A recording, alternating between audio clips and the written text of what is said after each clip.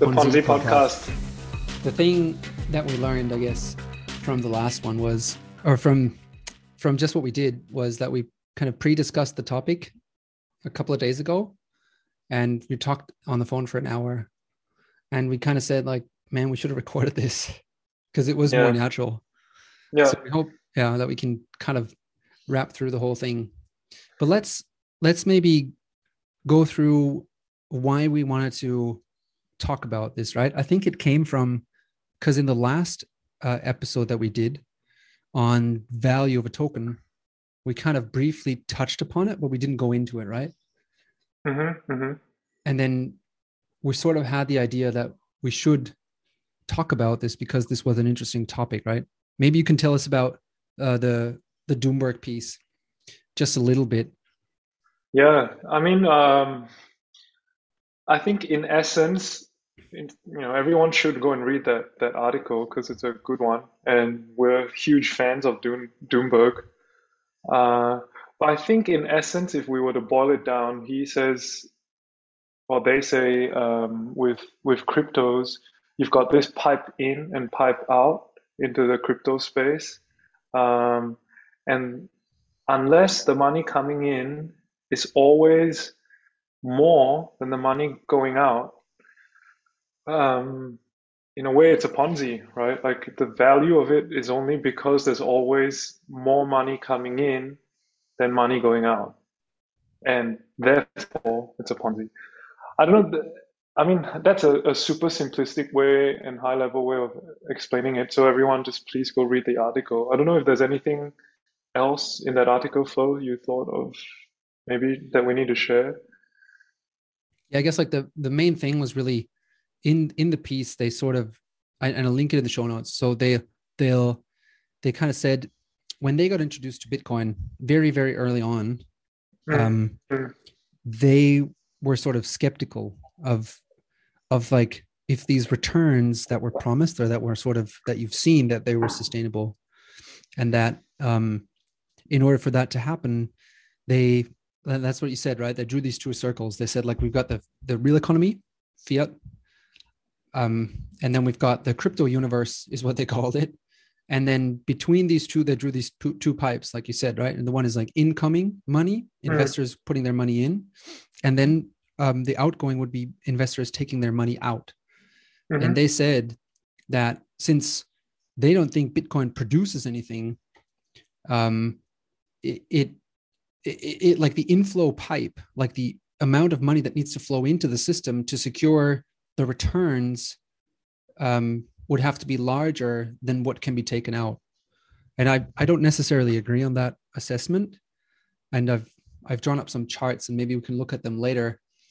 But like, yeah, I think the idea of a Ponzi scheme comes from this or from multiple people, right? There was this guy and he promised returns a lot higher than what was usual. And he, yeah, basically was just an investment thing, right? So he got investors to invest into this thing and he paid the first investors the high fee that he promised. And but the system was then reliant upon finding new people to put in their money, right? So that the first could be paid out. But what you could already see with this scheme was that only the first few got paid out because over time you weren't able to pay out all these other people. I think it's like So somewhat, yeah, basically, he was paying. Let's say the 10 people joined. He gives them a payout, right? He gives them some form of returns, telling them it's an investment, right? Investment returns.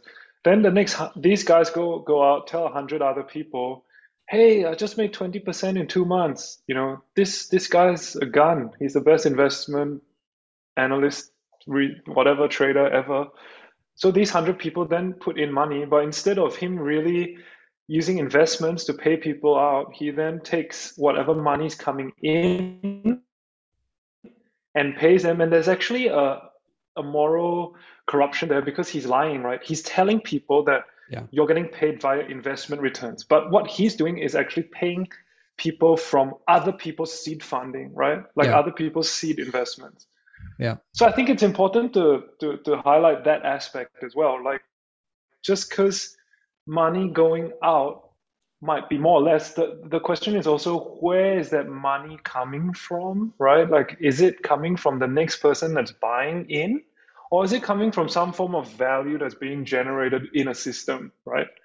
Because it's not a Yeah, Ponzi yeah, scheme. If let's say he was really good in investing and he was able to keep paying people more than what they, and more people started coming in, and he got, let's say one day he has 10,000 people joining up, doesn't mean he's a Ponzi, right? It's yeah. only a Ponzi if he's lying about how he's paying that money back, right? Exactly. Yeah, yeah. If you can rake in the returns of 20% a year, who knows? Then, uh, yeah, that might be totally legit, right? Because he's just a very smart investor. Yeah. Um, and like Warren Buffett is not a Ponzi scheme, right? He's kind of managed to return high rates over a long period of time, and so have done others. And yeah, so the Ponzi scheme is really more like this fraudulent thing. But then there's also the pyramid scheme, and I sometimes struggle a little bit to distinguish them, maybe because I'm not an economist. But I think the other one is like that kind of you have this more like a self-fulfilling system, right? So you have the first joiners and you turn them into marketers because they've received the returns, right? And then for them to receive returns, they're going to go and recruit more people to join this whole system, right? And then, yeah, you have this exponential growth that you require to sustain the growth, but it's kind of based on the same mechanism that the system itself doesn't gain in value, right? It doesn't increase in value that much, or its intrinsic value, I guess. Yeah.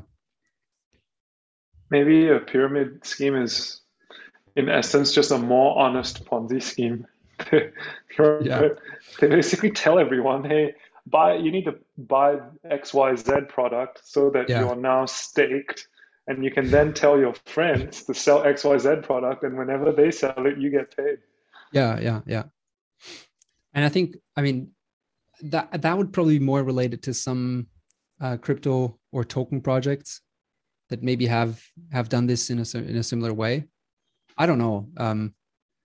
There's definitely some out there that are fraudulent and they're only based on new people coming in and buying off the tokens. But I think the really critical and important part is to look at value, right? And I think that's how we came to this whole idea, because the last uh, recording or session podcast that we did was about value. We really looked into what's kind of the value that we create and how can a token help to capture that value, right?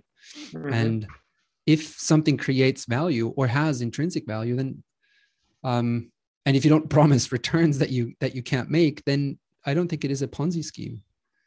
Yeah, um and it was very important for us to touch on this point and to go deep into this aspect of tokens and crypto assets, right? Because we're pretty excited about tokens, obviously, but at the same time, it's important for us to say, hey, how do we know that we're walking into an arena that has moral integrity, and it's not something that it's just a get rich quick scheme, where the early adopters get rich off the latecomers. So that's why we decided, I think, to really dig a little bit deeper into this topic for this space, right? yeah, yeah, and look into it. And we had this one example and I really liked that one because we both love watches, and we kind of talked about Seiko. Look, he's wearing a Seiko, Seiko. I'm Seiko. wearing this Seiko movement, but it's, yeah, not a Seiko watch, but it's a Singaporean watch. Um, and it's done well. It hasn't rusted after lots of surf sessions. So we kind of compared, Rolex.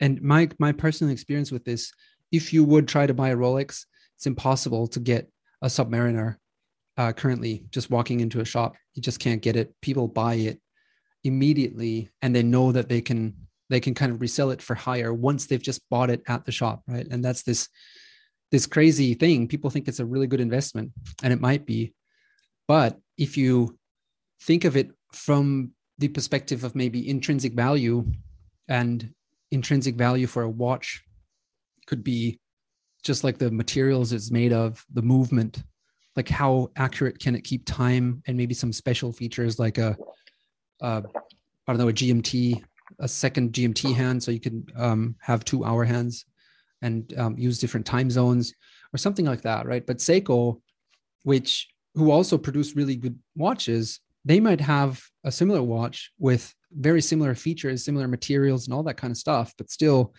they don't sell nearly as high as Rolex watches.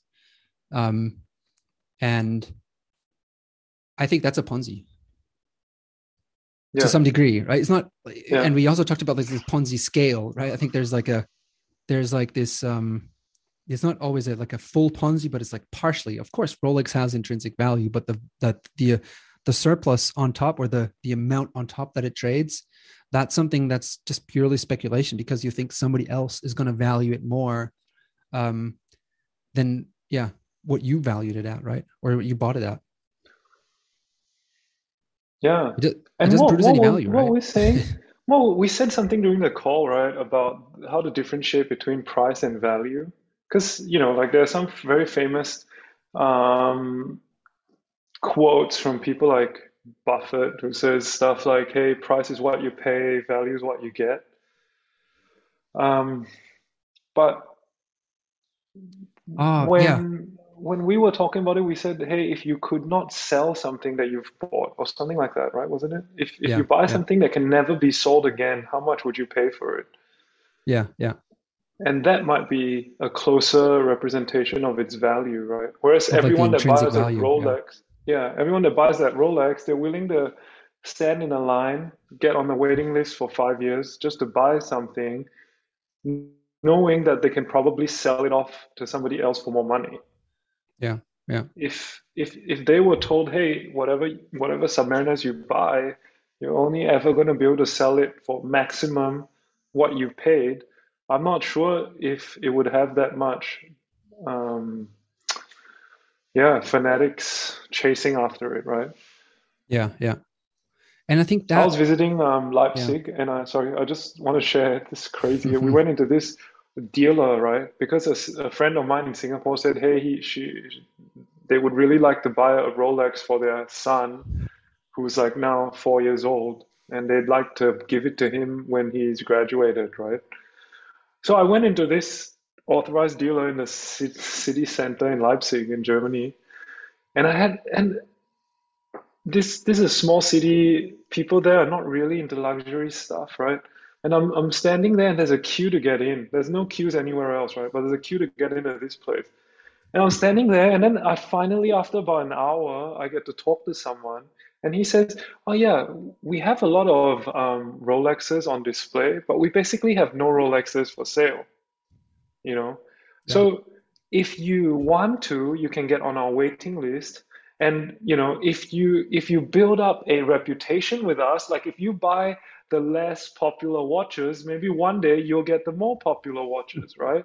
Yeah. And so I was asking him like, okay, so for a Submariner, for GMT, for Explorer, these watches, um, how long's the waiting list? He's like, oh, in 15 years, maybe you will get one. Yeah. Yeah. I think they have a problem with scarcity, right? They just the Or, yeah, or maybe it's put there on purpose, right? This yeah. I scarcity think it drives is everybody intentional. into a frenzy. Yeah. Yeah, Yeah.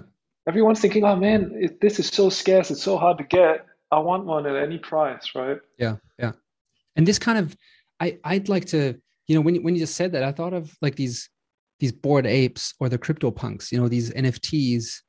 Um, I think sometime mid last year or so they came out, and there was just this insane hype, right? Because they said we're going to only have 10,000 of these profile pictures, and they're basically like pixel 24 by 24 pixel versions of some comic punk, and there's uh 10,000 of them, and then some, they all have like different features, and some have uh more rare features, I guess, more scarce features, and people went crazy for these just scarce features, right? They just said like we're gonna pay, I don't know what the highest was, but I think probably was over 5 million US dollars to pay for these things, just because they're scarce, right? And I think Yeah. the whole Rolex thing is something very similar. Yeah. Sure, it has an So intrinsic again, value. I'm not gonna doubt that, but yeah, what the CryptoPunk 24, it's maybe huge it intrinsic has. value. Maybe it has. I don't know. I mean, it's a piece of art. Yeah. So like, and piece of art, like, I don't. It's up to your own judgment if you like that. So Subjective, yeah, subjective. very Yeah. subjective. I can't really tell. I'm not into art. But it would be interesting if we were to say, hey, this stuff is frozen, you can't sell it anymore. What is it worth, right? Yeah, yeah. And I think then you would value stuff at the intrinsic value, right? You would look at, okay, what is this really worth to myself, right? If you had this CryptoPunk, and you'd have to evaluate, um, what is it really worth to me to display this as my profile picture, and to display this as maybe printed out, hanging on my wall, or to not even that, right? Because you could technically use it as your profile picture because it's just a JPEG you can copy. You could even print it out and hang it on your wall. You could do that too. So the thing that people actually paid for purely is the claim of ownership, right? So they can say like, I own this thing, and it's written down on the Ethereum blockchain, right? Mm, That's the only reason why. So, and mm, that would then, you would have to think about the intrinsic value of that, I guess, to find out, right? mhm, Um, mhm. yeah, but I'd like to really think about it in this way of, um, yeah, I don't know. I'm still thinking through this concept in my mind, like this, scale, or the spectrum of, uh, a lot of Ponzi, Ponziness. and yeah, Ponziness, the Ponziness spectrum, I like that. Yeah, like what's on the, like obviously the initial Ponzi scheme or the pyramid scheme, where there's really nothing behind the promise, you get 20% returns, if you just put in your money, that's like max Ponziness. But like on the more lower side might be something like, CryptoPunks or Rolex watches, um, might be somewhere on that scale, I guess, right? Yeah. And I get maybe it would be easier for us to visualize it if we say, okay, what isn't a Ponzi, right? Like Yeah, me, Flo and I said, hey, yeah, we would pay the $300-400 to get a good Seiko watch that we would wear forever and maybe never sell it, right? yeah, Because it gives us that value, and so yeah, we pay that $400 knowing full well that we might never be able to sell this because it's not as liquid or it's not as wanted or there's not a mature marketplace for it. yeah, Um, so I think another way of looking at it would be, say you were to buy an equity, right? And this equity paid you dividends, right? And if you were to say, what was it the time horizon to own something that again we're quoting Buffett because Buffett's this legendary Buffett and Munger, right? They're these legendary value investors. So they say the best time horizon, the ideal time horizon to hold something is forever, yeah, right? And so for them, it's more like you buy something and you hope that you never need to sell it, and the value that this thing creates every month, year, decade, it pays you out in something, right? So in this case, you would say if you look at the amount of money that went into Berkshire Hathaway over the years and the amount coming out of it, I would say, I'm assuming, I don't know, I haven't run the numbers, but I would say more money's come in than it's come out, right? Like from people buying it versus people selling it. I would assume. And if that's the case, but then going back to that Doomberg piece, you would say, hey, Berkshire Hathaway's got a bigger pipe going in than coming out. But it's not viewed as a Ponzi because they own companies like Coca-Cola and railroads and airlines, which create value while time passes. well, yeah, I get that piece. And if they pay dividends, I also get that, right? Because then you don't have to sell it. You just get paid every month or every year, paid these dividends, right? But if they don't pay Yeah. dividends, like let's say Amazon, I don't think they pay, dividends. And, so you could hold their shares and they would increase in price because Hmm. there's different opinions on the market of people like who think I think Amazon's intrinsic value is worth more than it is currently priced at. So I'm going to buy it. Hmm. And another person Hmm. might think the exact opposite. He's saying like, I think it's overpriced. I'll sell it. And Yeah. that's how you can then make money with Amazon shares. But if you just hold them indefinitely, you're not going to make any money. Yeah. You just have a claim of ownership. But if Amazon doesn't get disassembled, or I don't know how to call that, they yeah, I don't think somebody could make any money with that then. So you have to sell it at some point. Yeah. Yeah. You have to sell it. But then again, talking about it that way, you're right, right? You're selling something that is let's say, widely accepted to be valuable, right? Because Amazon's liquidity and Yeah. trading volume on a daily basis is massive. Yeah. And when you sell it, you're going to put that value into something else again, right? And so in this case, maybe Amazon's giving you this, um, it has value because it has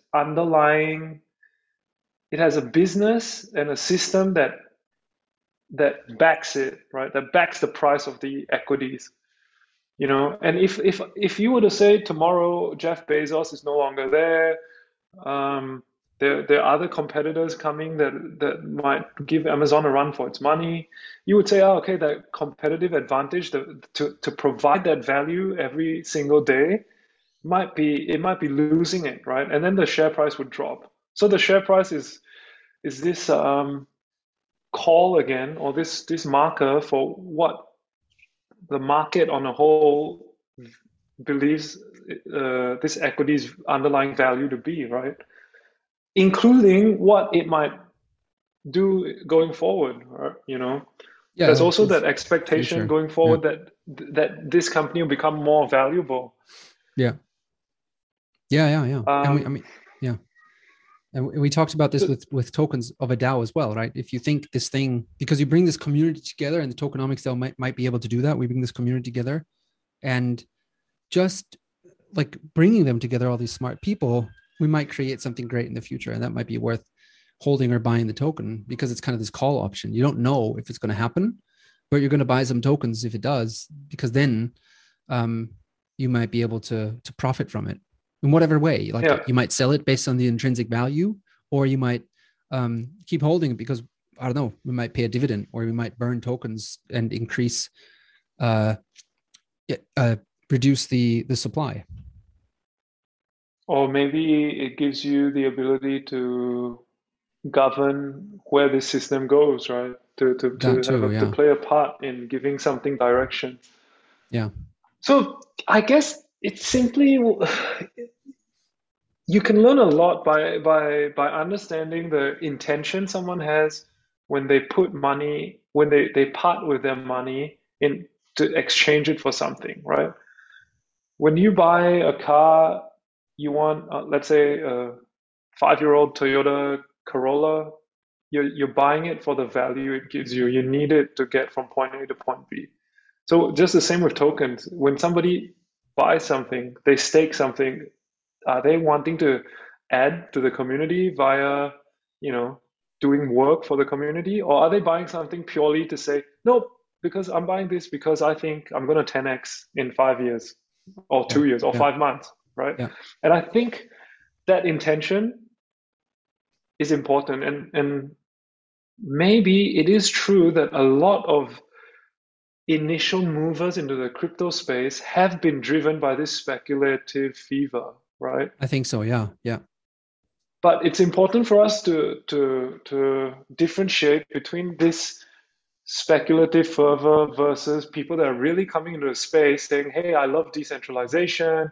Hey, I hate authoritarianism. Hey, I love efficiency. I love future of work. flexibility." Yeah, You know, and in that case, it's not for the speculation that you're gonna get rich off doing something. It's more like, hey, this is the life that I want to lead. I like the lifestyle that this affords me, and yeah. The knowledge yeah, it I love the brings. Yeah, community. like the Yeah. community, the lifestyle, maybe, we were talking about this, like, um, I work in tech. So for me, it's kind of normal, but um, I love just working from home. I don't like going to the office. I hate commutes. I Mm.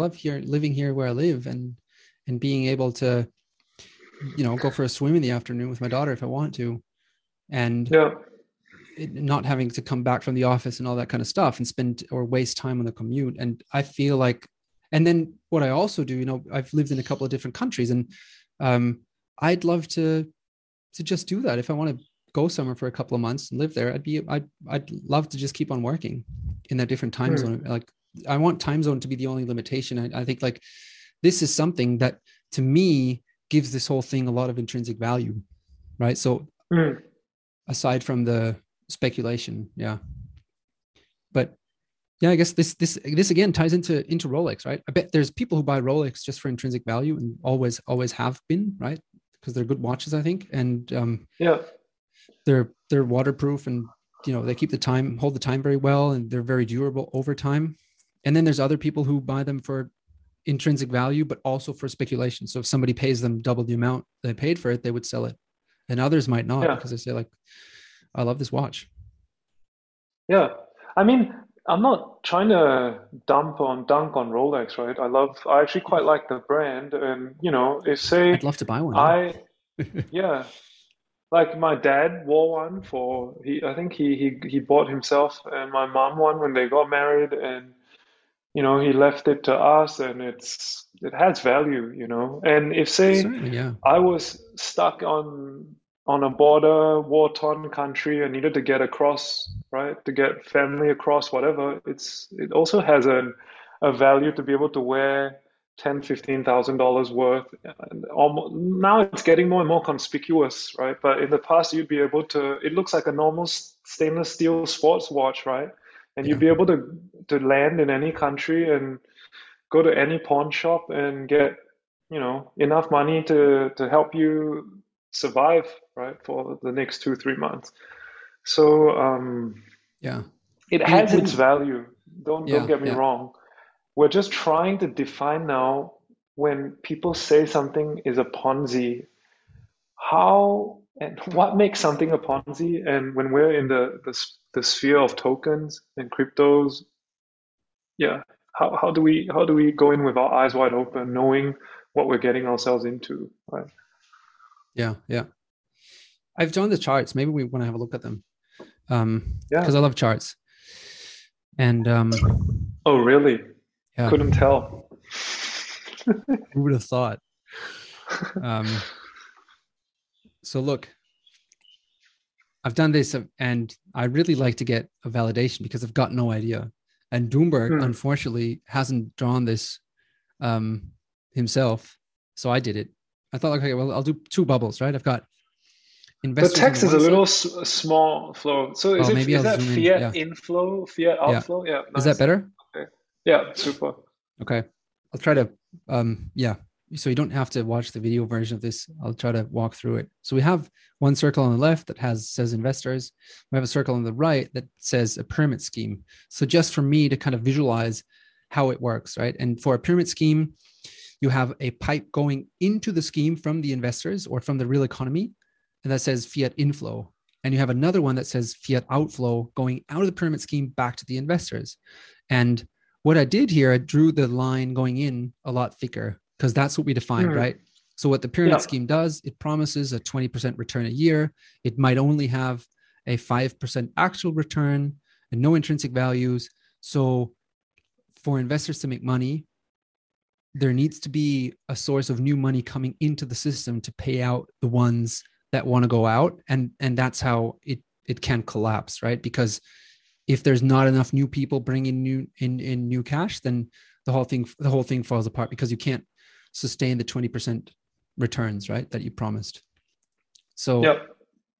that's kind of how I see that. And then I've done a few of these. So I've done Amazon, and we talked about that, right? So here again, I did the bubble with Hmm. investors. I did the bubble with Amazon. But here for Amazon, I said, well, investors, they own a part of the intrinsic value, right? That's what uh, shares do, right? You own a part of Mm-hmm. that company, and you can buy and sell these shares on a market based on what you think about what the intrinsic value is, right? So that's like there's no fixed incentive. There's no fixed intrinsic value written down anywhere. You have to calculate that for yourself based on. There's multiple ways to do that. Value investors will know how to do it, right? You can like discount future cash flows. There's other ways. I'm not an expert in this, but everybody Like would PE come up with the different numbers. ratios. Yeah, something like Yeah. that. Yeah. Yeah, yeah. Yeah. And so you would value it. And if you think, well, currently I think it's overvalued, if it's overvalued, maybe you could just look at the PE, yeah, the price to earnings ratio. Um, and if that's too high, you could think, I'm selling it. But somebody else might say, I really believe in what they're going to do in the future. And therefore the price will rise. So I'm going to buy in, I'm going to buy these shares. And then Amazon on the other side, they have intrinsic value, right? The company, because they produce stuff. It's not like the Ponzi scheme where somebody's just like pretending they're doing something they're not. Amazon is producing stuff. They're shipping goods. They've got AWS, like the whole cloud thing, and but they don't pay a dividend, right? And that's an interesting aspect that we talked about earlier. So you as an investor, the only way to profit from buying Amazon would be you have to sell it, right? Because otherwise you're not going to get anything from them.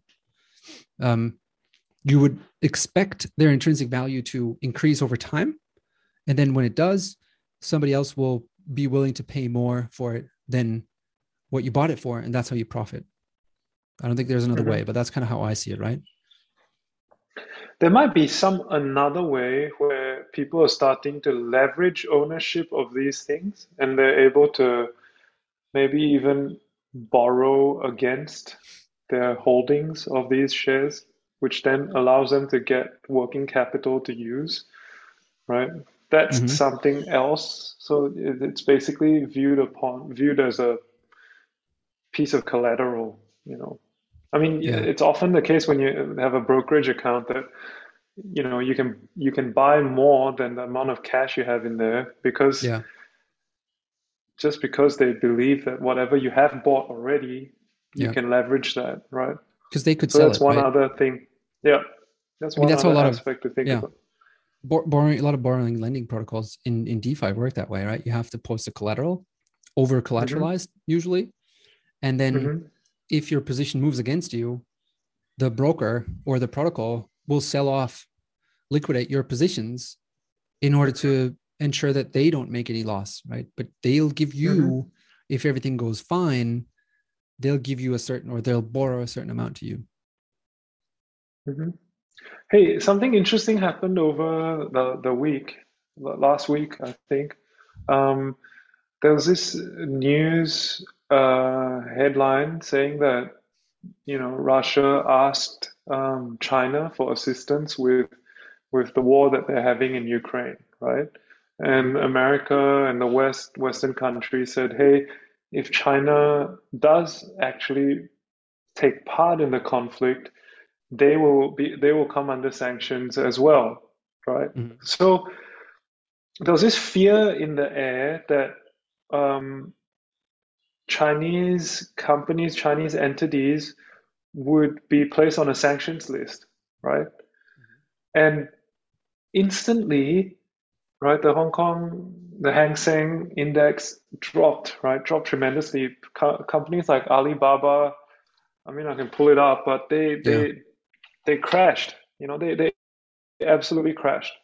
And so that's one thing to also think about, right? The reason they crashed was not because Alibaba's business is mainly on the mainland. So whether Yeah. they get sanctioned or not, the value they create should not get impacted that greatly, right? But for the stock to still move in that way, the price of the stock to still move in that way, it means people were selling that portion of the value um, where they believed they could actually sell it onwards for more, or that it provided liquidity or whatever. So the prospect Yeah. of that liquidity getting frozen made a lot of people decide to dump their ownership in the stock, right? Yeah. So Because they that probably I just think thought that short was term. Yeah. interesting. Yeah.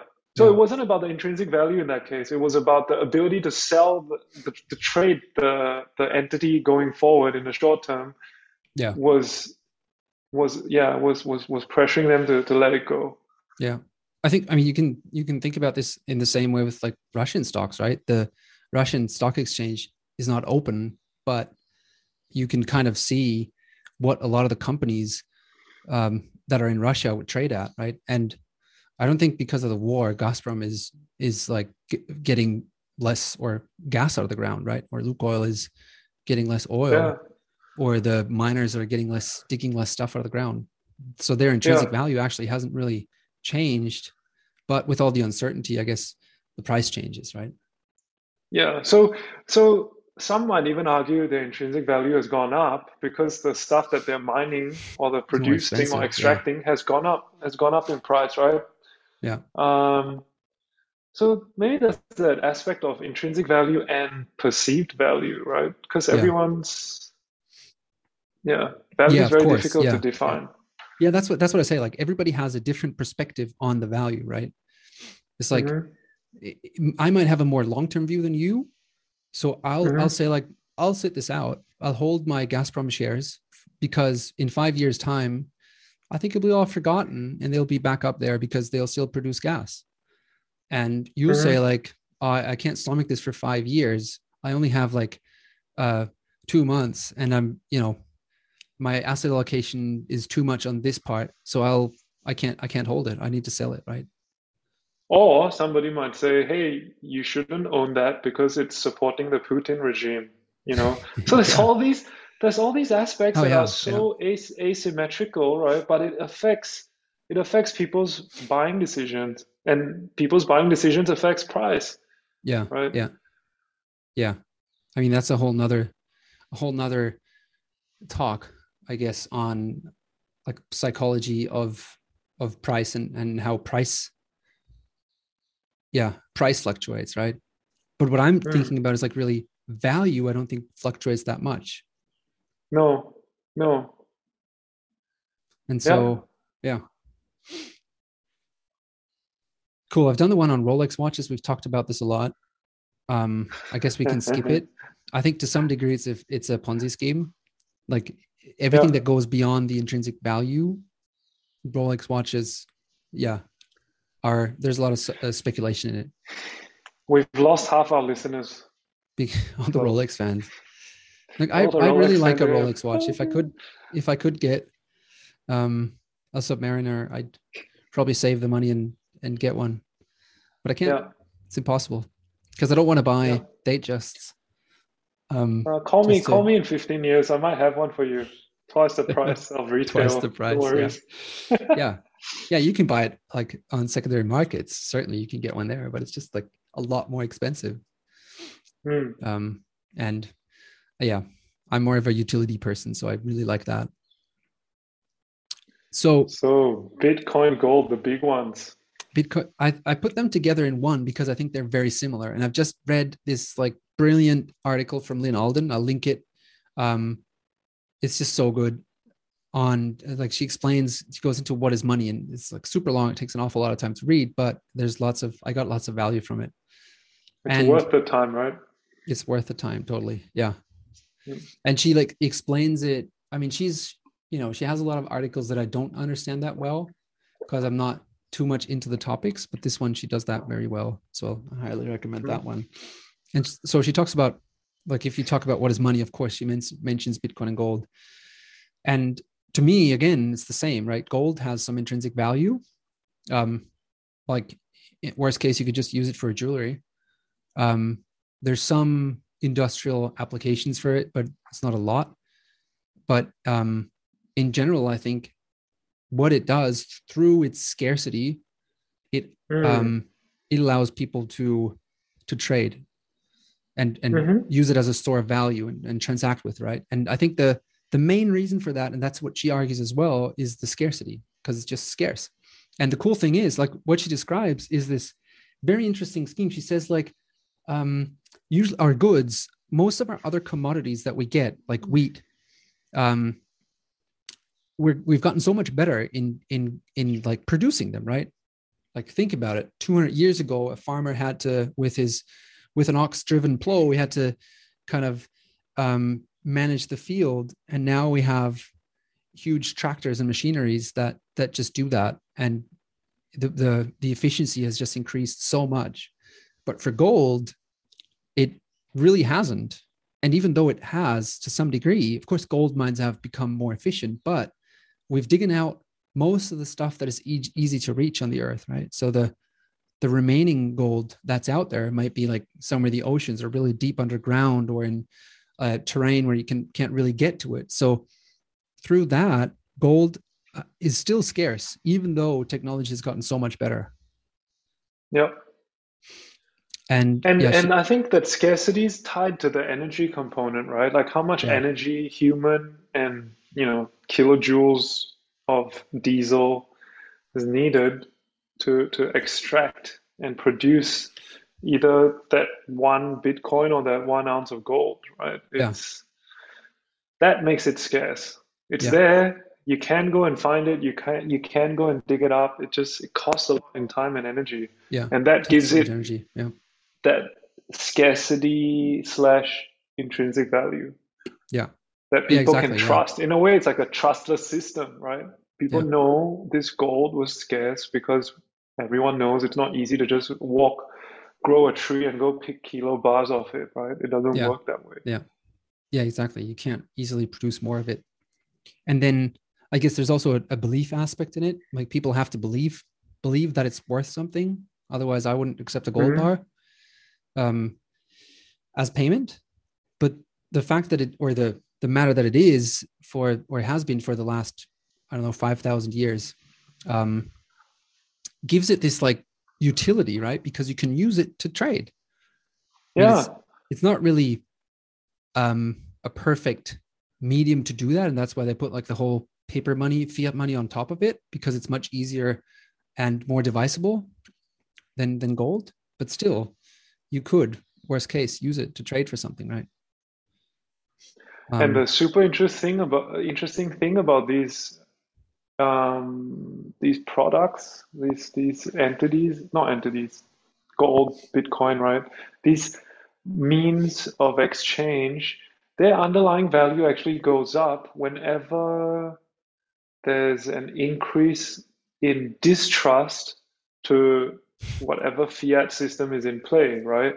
yeah, So, um, if you're in Weimar, Germany, or you're in Shanghai in the 1940s when there's a civil war going on, yeah, suddenly, right, your ounce of gold becomes so much more valuable just because all that all that value that a marketplace needs for this item to be used as a trading medium, it gets concentrated into this amount of gold, right? Normally yeah, that's spread out to all the different bank accounts, fiat accounts that everyone has and that everyone's using. The moment people lose trust in those things, what happens? Everyone goes back to this trusted system that's neutral, yeah, right? yeah, exactly. And Yeah, and and you can even maybe, if you go to Venezuela and you've got a briefcase full of US dollars, or even if you just had $100, you'll realize, this $100 note buys me so much more in Venezuela than it does back home. yeah, And yeah, because it's probably because, a stable means of exchange in Venezuela is very, very rare, and therefore yeah.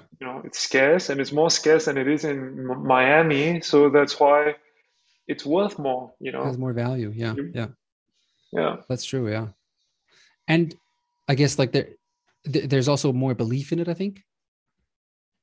It's And trustless, right? In a yeah, case. Are you yeah, talking about the US dollar or gold yeah, now? US dollar. Yeah, I'm talking about like this. If you look at it at a spectrum again, Yeah. um, there's more belief in the US dollar than there is in the Venezuelan peso or whatever they have. Um, The Bolivar. the Bolivar. Sorry, yeah, Yeah. Bolivar. You're right. And then there's gold on the belief system, which is on the far other end of that, right? Yeah. And for such a long time, most market participants have poo-pooed gold right? Because they're like, why would you care about gold? You've got the US dollar and it's such a good Yeah. system. It's so much more frictionless, etc., right? 2008 happens and bang, trust gets lost, quantitative easing starts, and then you see gold starting a bull run, you see things like Bitcoin getting created, suddenly people start questioning, hey, what's money? Is it Yeah. currency or is it money? Or okay, if it's money and it's Yeah. valuable, where did these guys just suddenly get all that money to bail everyone out? Where did that money come from? You Yeah. know? Yeah. Yeah. Yeah. And that's something that like makes it super valuable. Like both of them, I think. Because it's scarce. You just can't print more of it. And And I think, yeah, yeah. during COVID, everyone got locked down, right? Uh, Everyone got scared. Everyone's looking at their screens and they see, oh, we're going to have a massive deficit this year, but no worries. We'll print the money needed to keep people in a good shape, right? And we'll give Yeah. out these Keep them happy. Yeah. checks. Yeah, we'll print these steamy checks and send it out through the mail. And I think that made a large proportion of the population think about money a lot more. They're like, hey, nobody's working, so where's the money coming from? And Yeah. Yeah. Yeah. if I just get $2,000 in my post box, what does that mean, right? And maybe Yeah. that could also be part of the reason as to why so many stock markets around the world started rallying like crazy, because maybe people thought, hey, I might as well put my money in something real rather than something fake, right? Like if I own something, if I own a piece of Tesla, I guess it's better than owning a few digits in my bank account that the government can then double again at a Yeah. stroke of Yeah. a pen, right? Yeah. Exactly. Yeah. Yeah. But so then in that case, if we look back at the chart, then the fiat inflow would be would have been quite high during the last 2 years, right? Into these Was systems. huge. And we've seen Yeah, that because the price yeah, surged so much, yeah. right? And I think here again, Bitcoin and gold might be somewhat similar again, right? They have this intrinsic value and it comes from scarcity. I think it also comes from the network. Like the more people accept it and believe in it, the more valuable it becomes, right? The more people I can pay with Bitcoin or get paid with Hmm. Bitcoin, the more valuable the whole network becomes. But like if you want to get out of the system, you kind of have to find someone else who thinks it's the network is worth more, and therefore he's willing to buy, right? Like who Hmm. thinks the intrinsic value is higher. So I think also here, especially with all this inflation that happened, you have this always have this aspect of speculation on top of the intrinsic value. But to me, I don't think this is a Ponzi scheme because it really has value, Mm. right? It has value. You can use this to transact. It has digital scarcity, and that is Yeah, something that for me totally speaks against it being a Ponzi or a pyramid scheme because it has value, right? It's not yeah, that it doesn't. It produces no returns. That's true, but gold doesn't produce any returns if you hold it. But it has this utility that over 1,000, 2,000 years, where you have held it, the value has stayed somewhat the same, or it could like the purchasing power of it. Maybe that's a better term for it, right? yeah, yeah, exactly. I mean, if you were living in an environment where the government was a lot more predatory, which unfortunately it feels like many different countries are heading down that spectrum.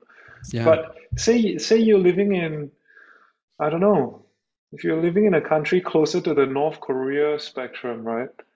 Mm-hmm. Having your money saved in Bitcoin, you don't even really care if the Bitcoin value is going up or down, right? You just know The that, price. hey, yeah, oh, sorry, the price, sorry, the price. The price is going up and down because the value it gives you is, hey, I can save my surplus in something that is, at the moment anyway, still safe from government predation, right? Yeah.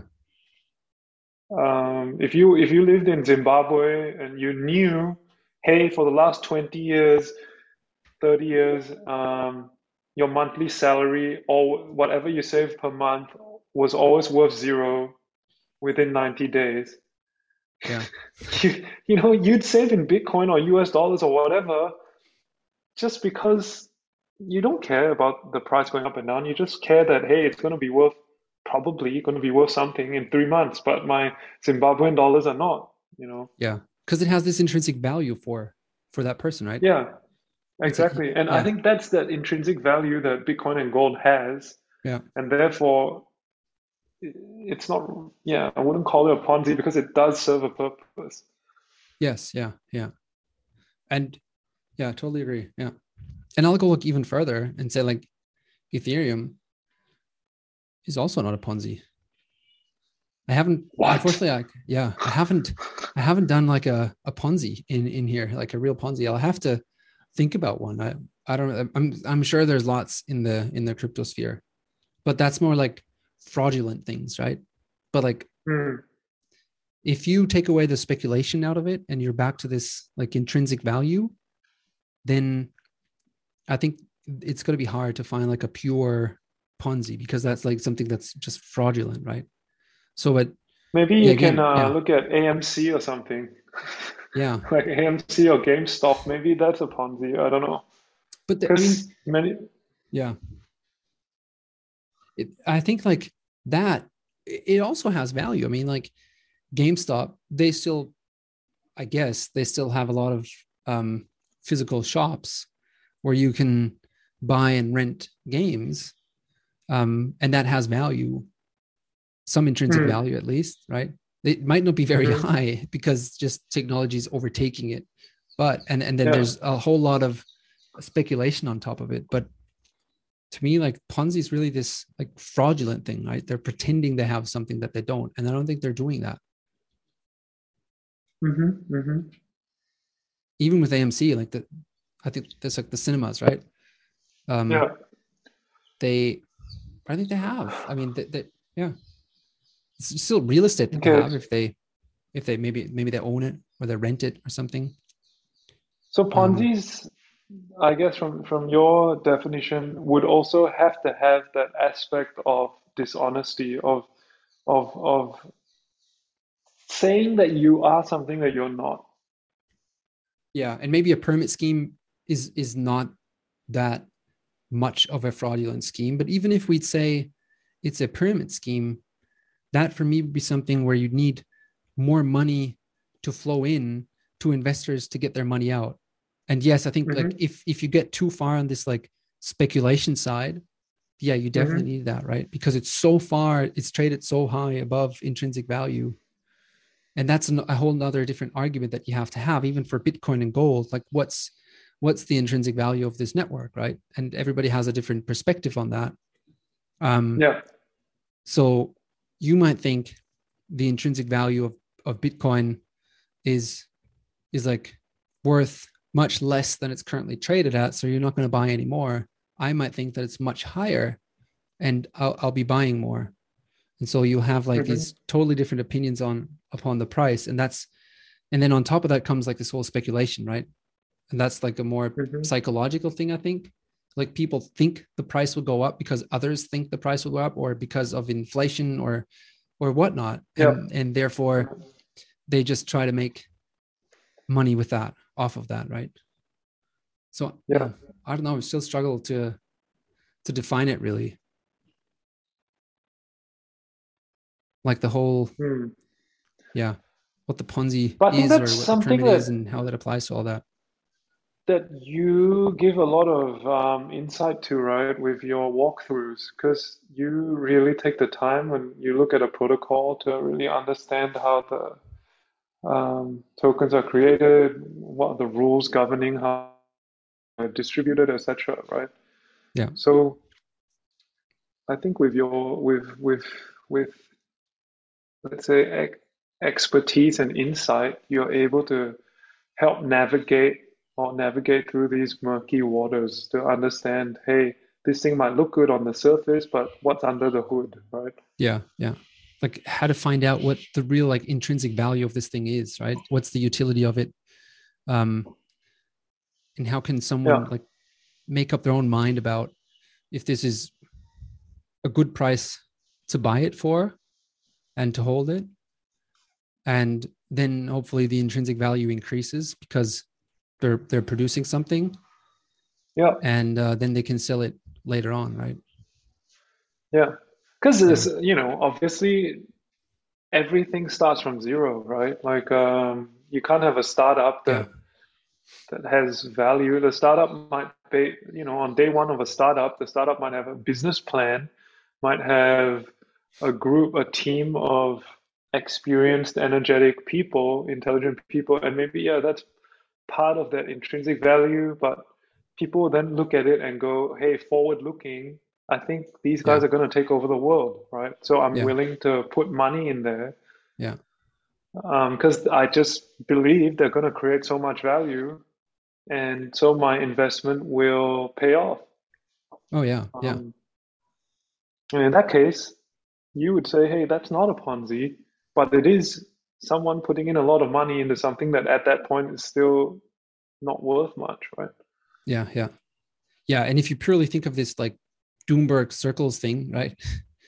Then yeah, in like a lot of cases, you will need more fiat to flow in to be able to get this exit, right? To have your fiat come out again. It really depends Hmm. on the timing, obviously, of that. But I think that's something that's just inherent to the whole system. I mean, that's the same for Amazon or for any other startup you might invest into, right? That's not Right. specific for crypto or tokens or Ethereum. So yeah, um, that's kind of how I see it, right? And then for the tokenomics DAO, I think like for us to have some sort of intrinsic value and for people to want to buy, hold a token that we might create in the future, we need to define for us what that intrinsic value is, what we want to create, right? And how we think this will increase over time. And I said this in the last episode, and I've also write about it in the article that we talked about in the last episode. Really like what we want to produce, right? It's this the content, the brand, the community, and that in itself has value to me, right? Bringing together Hmm. um, the community is almost like 500 people. Bringing together these 500 people, there's got to be some value in that, right? Yeah. Hard to put a yeah quantify, but there's got to be something in it. And then I kind of looked at it from this perspective of like what what else might be out there, like Reddit. Reddit, I really like Reddit. It's a great community. There's lots of people out there that discuss interesting topics, and you'll almost always find an answer to a question that you have, or already find somebody who's answered it.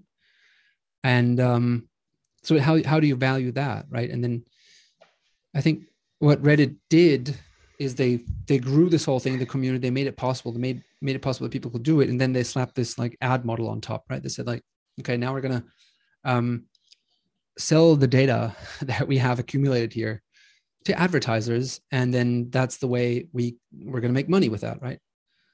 And so all of a sudden this community that before that didn't produce any real revenues, with adding this ad model on top, they all of a sudden did, right? Yeah. And people who knew that was going to happen or could anticipate that this was going to happen, um, they might have gotten a good deal on that. Maybe they're 10x. I don't know. Mm. Yeah. So I think really the core essence of it, of understanding if something is a Ponzi or a pyramid scheme, is what value does it really create? What value does it really have, and what value it's really going to have in the future? And this is like, to me, it's no different than like value investing in a sense, right? So maybe tokenomics or evaluating tokenomics has a lot to do with that. But then, of course, it also like speculation is also like a totally legit way to make money. A lot of people do it, so why not? Mm. More of the psychology thing. But yeah, Yeah. A lot Well, of yeah, big topics coalescing, huh? A lot of big topics that span a lot of different spheres, it's yeah, technology, it's psychology, it's culture, yeah, yeah, money. yeah. Yeah. And like it tells me that like this whole token and DAO and crypto thing is like it is something new. It's new technology, but a lot of the things behind it are just the same as what we are really used to, right? This whole market psychology, intrinsic value, speculation, um, and there's at the end it's just humans interacting with it, right? So it's all kind of while new, very familiar. Yeah. I mean, I think a lot of it's also a branding issue, like when Bitcoin was coming to the fore and everyone was looking at, these guys that were early investors, early Bitcoiners driving around in loud Lamborghinis, right? And you have the online they're not the friendliest bunch of people, right? Sometimes it's like, oh, have fun staying poor. Yeah, Bitcoin fixes the world, right? Um, yeah, and then you've got the whole legacy media slash financial system throwing everything, including the kitchen sink, at cryptos, right? Saying that it's used only for money laundering and you have to be a gangster if you want to buy it. yeah. It's if you own Bitcoin, you're basically as good as a drug dealer, right?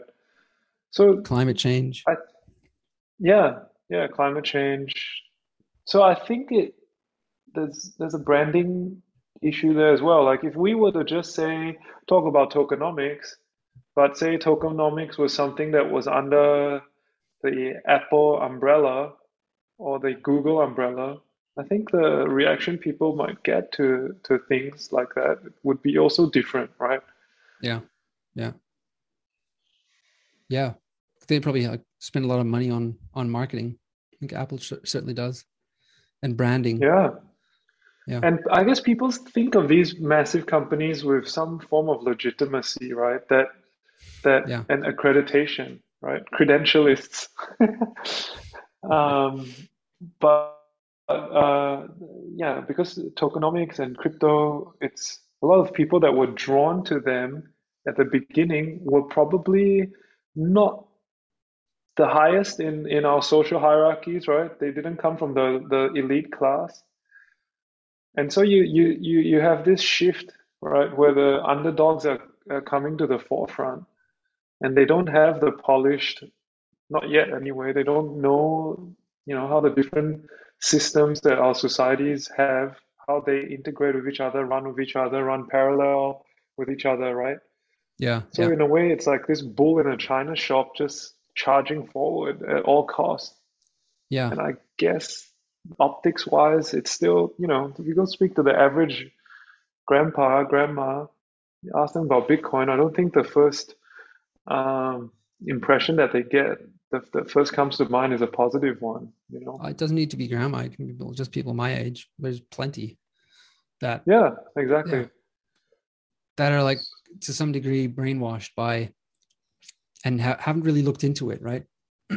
they just they just hear this and they see like it's bad for the climate, And then there's I Yeah, just recently had this tweet where this guy said like, the EU was just about this week to ban mining of Bitcoin, right, in the EU.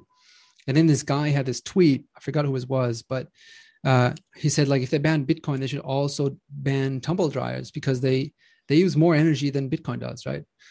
yeah, yeah, yeah, So yeah, yeah, exactly. It's like this cherry picking of what's bad yeah, and what's not, right? yeah, yeah, yeah, yeah. Luckily, they didn't ban it, Yeah, so I think that's what I heard yeah, today. I think it fell through. Yeah, And another thing to think about is basically anyone that's coming into this space, right? In a way, they're taking a risk, you know. They're going against centralization, which is always risky, because there's always safety in numbers. Your upside might be yeah, capped, but your downside limited, right? yeah, Stay with the herd. So there's also that aspect to think about because at the moment it's still a minority thing, you yeah, know. no one bats an eyelid when you say, "Hey, I'm gonna YOLO Tesla," right? They might Yeah. go like, "Whoa, you're pretty brave," right? But you Yeah. tell someone, "Hey, I'm gonna YOLO Luna," they'll be, "Well, what's that?" Yeah. Yeah. Exactly. Yeah. What's that? That's a Ponzi. And then it's easy to like go and call it a Ponzi without having looked into it really. Hmm. Maybe Luna is a Ponzi. I don't know. Yeah, you can make You're up gonna tell us one your own day, mind on that. bro. Yeah, we'll do a. Yeah, we're planning to do a session on that maybe next week. Talk about Luna. But yeah, um, do you want to wrap it up? Yeah, so before we wrap it up, what? So let's say we summarize it, we'll say that a lot of these, let's say, heuristics we can use to ascertain, right, how Ponzi-ish something is, right? Ponziness. The amount of Yeah, Ponziness assess the that something Ponziness. has. Yeah, Yeah. So does it create underlying value in of itself? Like, is there a system there that's actually doing something for society or for people or for individuals, right? What yeah, would somebody's thoughts be if they had to hold something forever? You could yeah, pass it on maybe the next generation, but what if you could not sell it? Would that still be something you want to hold? yeah. Like, I I'm don't just think writing these this things down are as we go. Yeah, definitive. Yeah, I don't think these things are definitive, but I just think you know, your gut feel answers to these things yeah, might help to inform your decision, right? And I yeah, think yeah, if you're always in something just to speculate, yeah, you might be treading the waters of maybe I'm stepping into a pyramid scheme, you know. yeah, yeah, If there's no fraud going on, then I guess you won't call it a Ponzi, but you might say, hey, I'm now in a pyramid scheme where I'm depending on selling this thing to the greater fool down the road that will pay yeah, more than what I paid, right? yeah, yeah, yeah. Exactly. Yeah, yeah. I'll see if I can do like I'm this just doing this. pyramid test. Um, Mm, that one can go through, right? It's certainly like this. Does new money need to come into the system to keep it alive? Um, and like you said, like who are you going to sell to when you want to exit, right? Are there going to be enough yeah, people that believe in the system or believe the intrinsic value is growing? Does it have an intrinsic value? Um, does that grow over time? Like, how does that yeah, all work, right? yeah. So yeah, that's I think pretty interesting to look into. Mm. Yeah, so I guess we've covered most of what we wanted to talk about, right? Yeah, I think so. Yeah, yeah. I think like a whole another topic that I'd like to look into, and maybe we can do this with Luna, is like belief systems, right? So um, it doesn't have to be, or I don't think it has a lot to do with Ponzi or pyramid schemes, but a belief system could kind of fall apart. People start believing in it, right? And fiat might be that, or gold might be that, or Bitcoin might be that, or Luna Mm. and Yeah, UST, right? If people think like, oh, I don't think it's gonna work, and then they start selling it, then you run into these pyramid issues, right? Like you don't have enough yeah, excess liquidity, I think, um, yeah, to get everybody out at the same time. yeah, Yeah. So then you have to find people that have belief in it again and will hold on or even buy. So maybe that whole thing, like the belief system, somehow, yeah, comes into this or adds to this whole yeah. Ponzi Hey, topic. you just reminded me of something because I was in Australia recently, right? And I was hanging out with my cousin and his family, and they're super fun people to hang out with. And we were driving by, and we saw, I think, somebody carrying like a Burberry, like a big Burberry shopping bag or something like that. And my cousin goes, "Hey, did you hear about what happened with Burberry?" And I'm like, "No."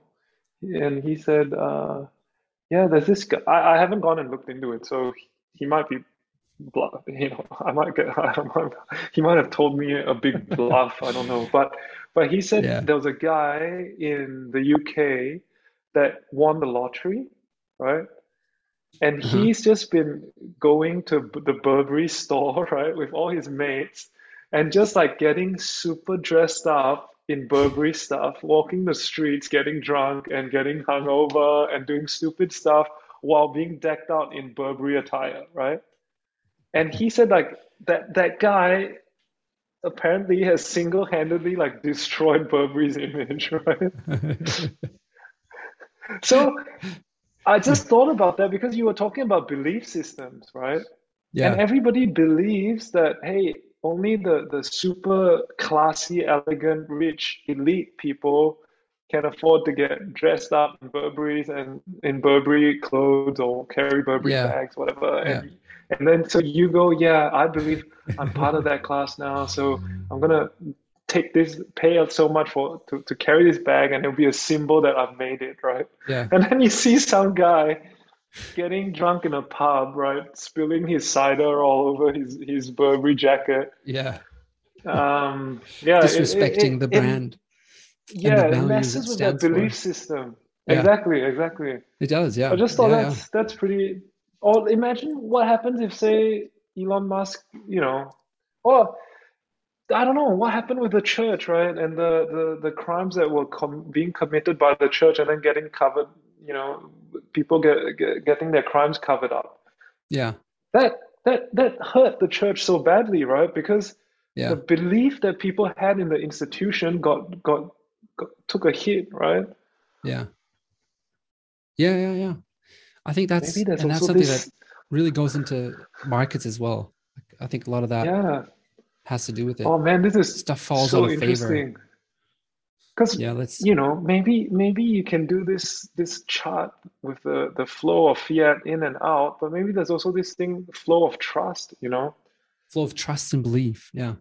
Yeah, You have this like because when belief when barometer or spectrum, or yeah, yeah.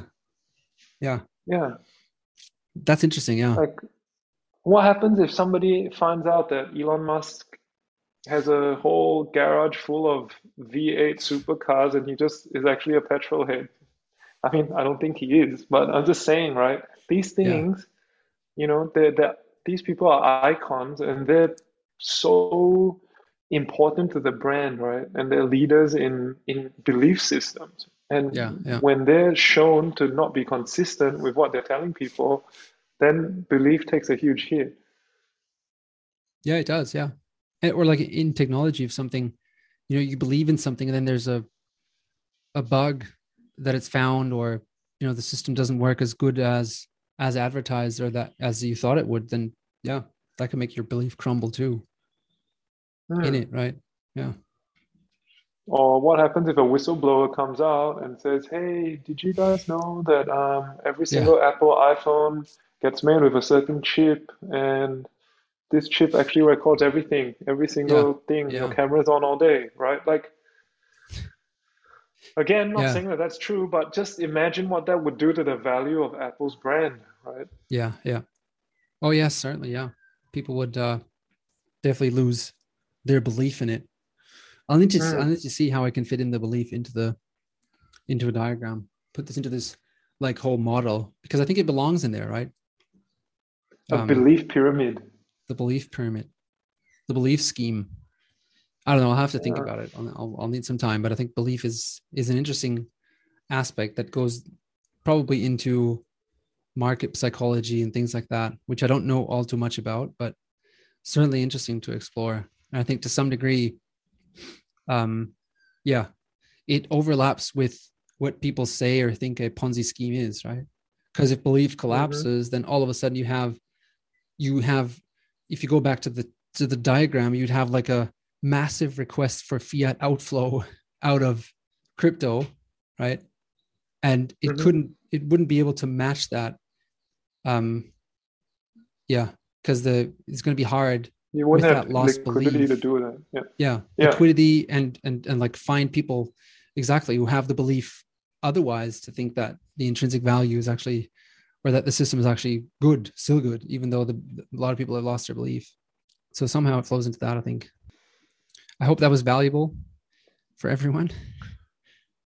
I certainly, Um, yeah, I think it was enjoyed it. a So good thanks a lot, conversation. Yeah. Flo. Yeah. Likewise. Cool. So see you next time. See you next time.